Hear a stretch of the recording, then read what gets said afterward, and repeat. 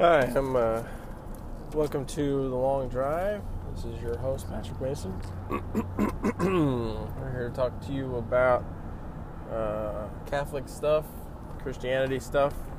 And as a caveat or note, I am not Vatican or Pope approved or any of that, mostly because I literally am driving home. Right now, I don't have the Bible or catechism or any other document in front of me, so I can't be 100% sure that I'm necessarily speaking the truth at the moment, but I attempt to remain faithful to the magisterial teaching of the church at all times.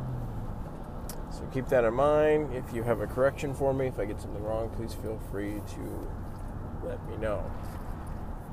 Continuing our series on answering the question, why do I believe in God?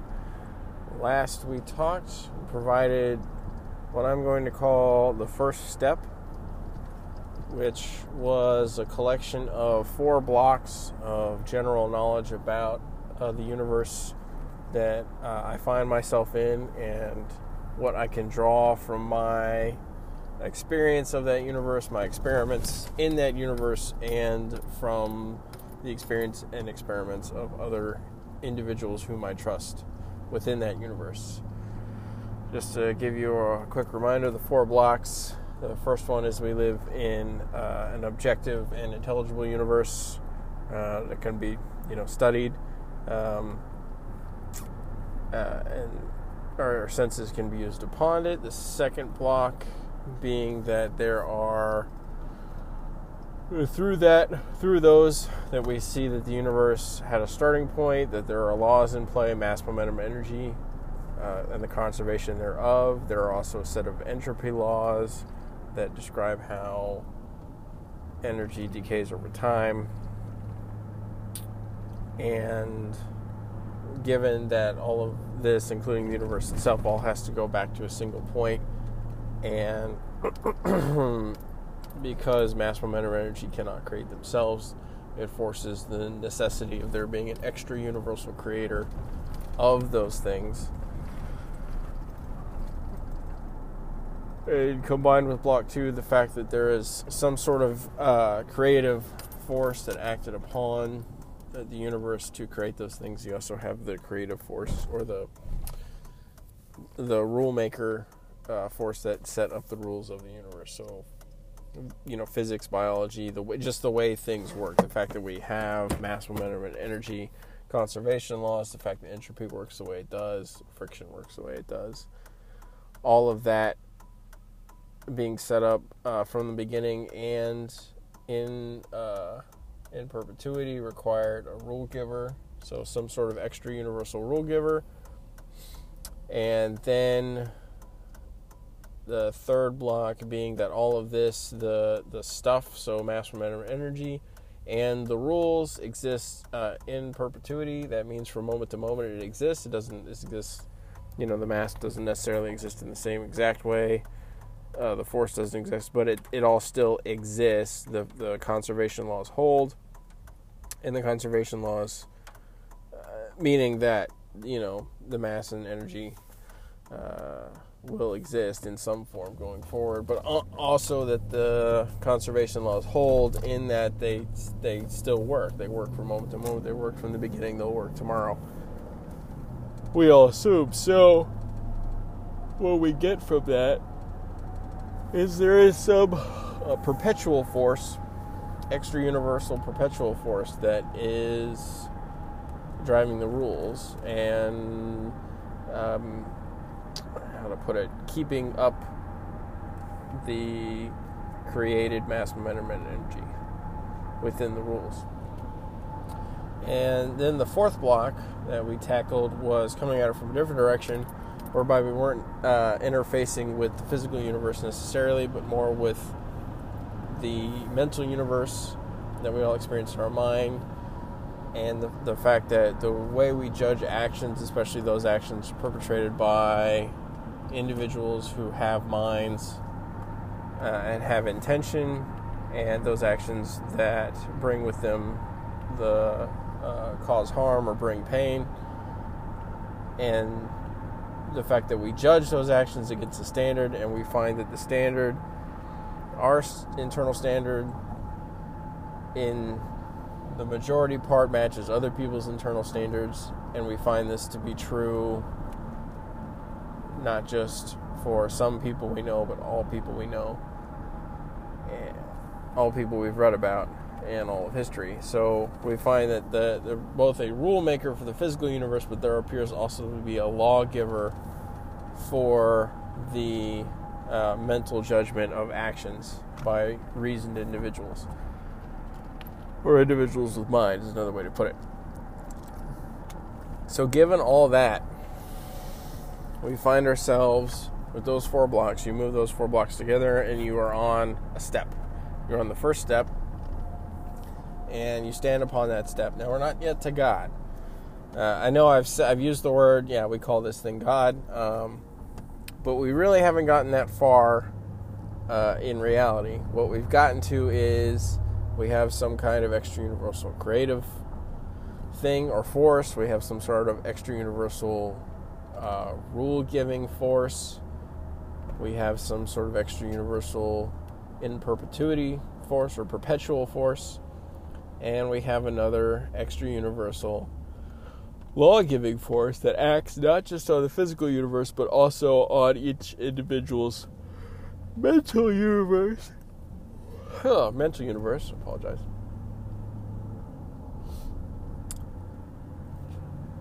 So where does that lead us? Well, we step on top of that, so the question becomes, what can we glean from our experiences and our observations and our experiments, and from what other smart, intelligent, and people we trust can teach us?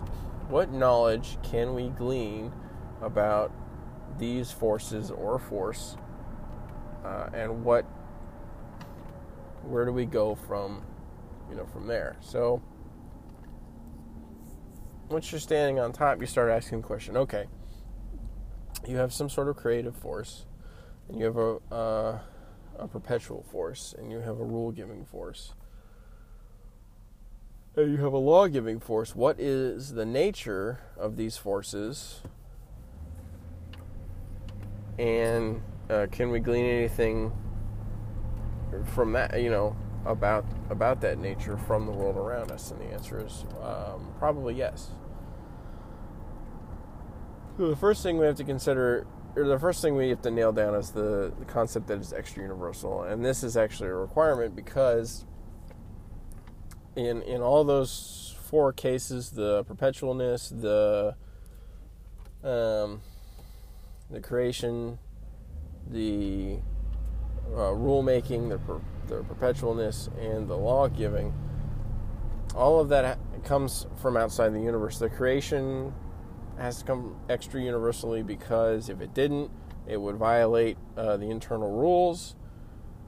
The rules have to come extra-universally, because if they didn't, they would be subject to their own rules, in which case the rules themselves would violate, some of them would violate. For instance, the conservation of mass, momentum, and energy, the fact that they continue on in the same way to do would seem to violate other rules concerning degradation, entropy, that kind of stuff. So the perpetualness of the rules being extra-universal is a requirement. It's also a requirement because they don't change with the universe. The universe does change around us. We know that both from local experience and from astrophysics in general. What we learn is that the universe is pretty much always in motion, always changing, and so the fact that the rules don't change with the universe means that the rules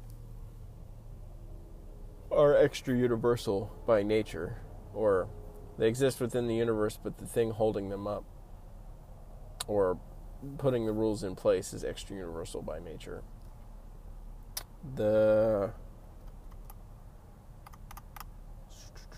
And then there's the perpetualness, which would violate some other problems. So, the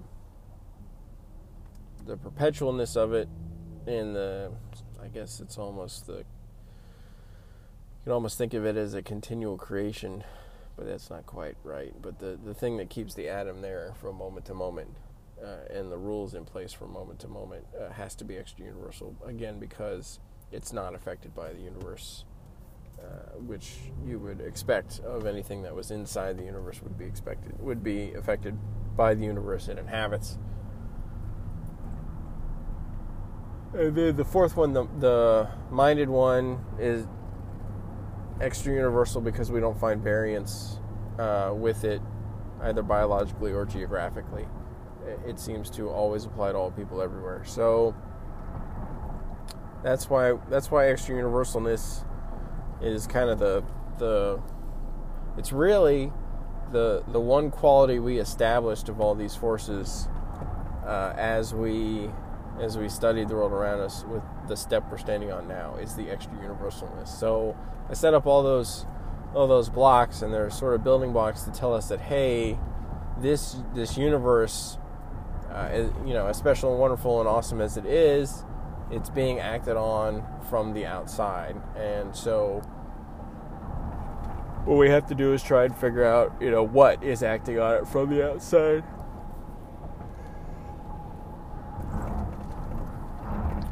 Is that thing good or bad, intelligent, stupid, so what? So we can glean from pretty much all four blocks. So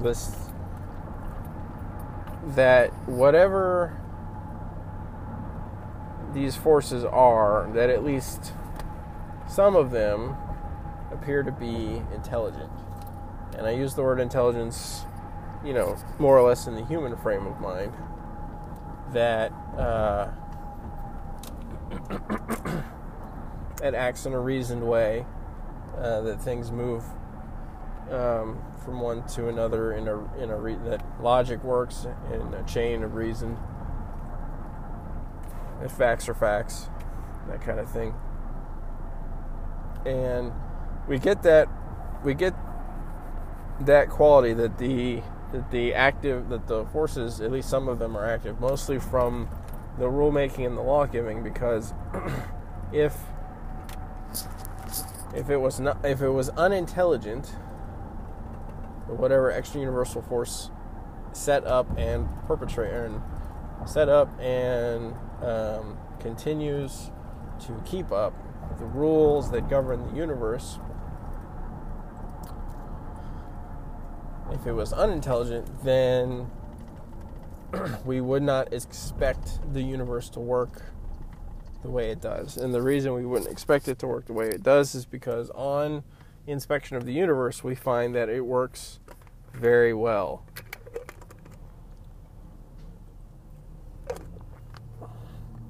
And what I mean by that is it works at all.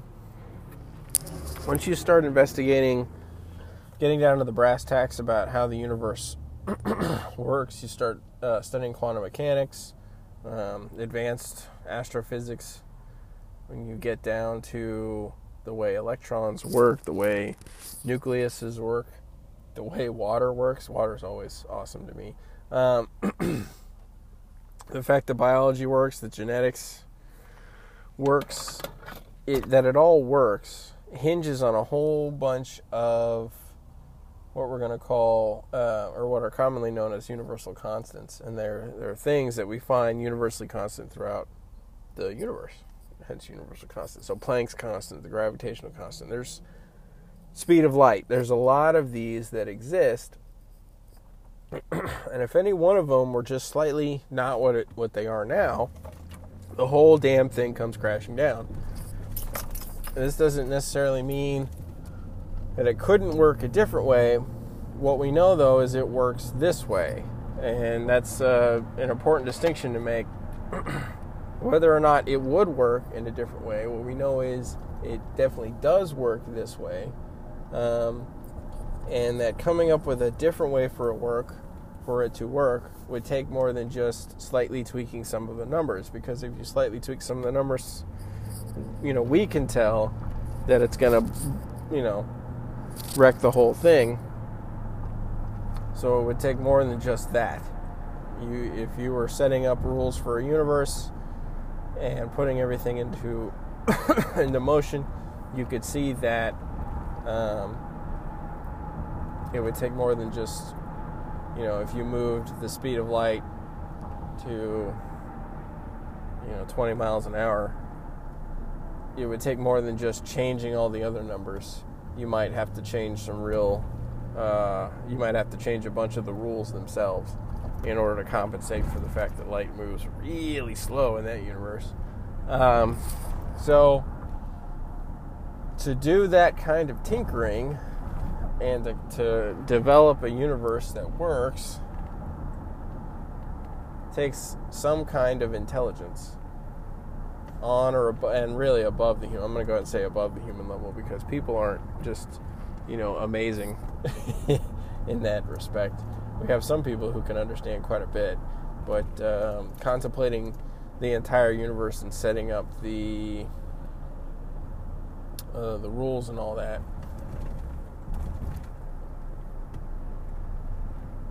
it's a little beyond just simple human intelligence. So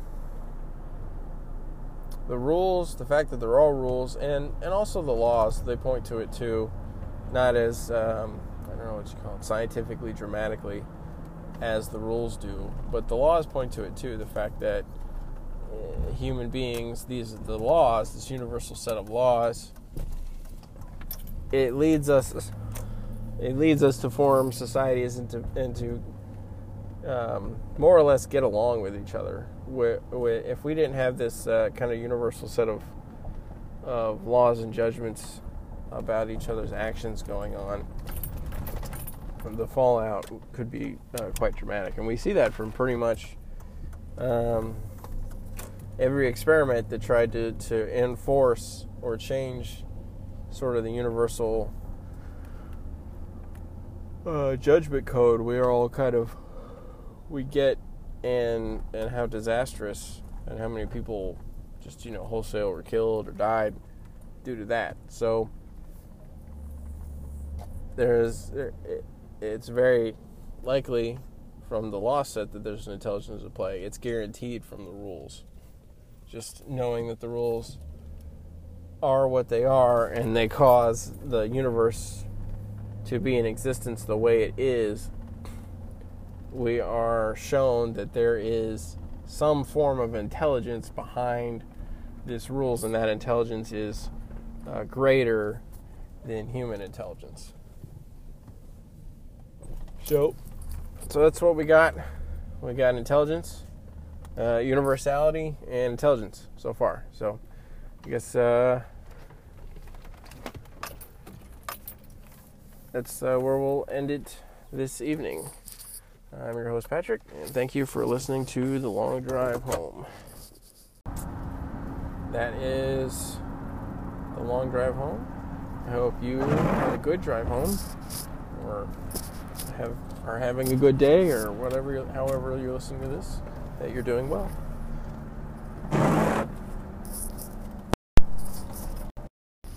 And we will end with a prayer. Father, Son, Holy Spirit, amen. Dear God, the Father of heaven and earth, we thank you today for the graces of our day. Thank you for giving me a safe drive, and give all the listeners your grace and your mental acuity, so that they may sift through the spaghetti of random concepts that I presented to them, so that it is intelligible.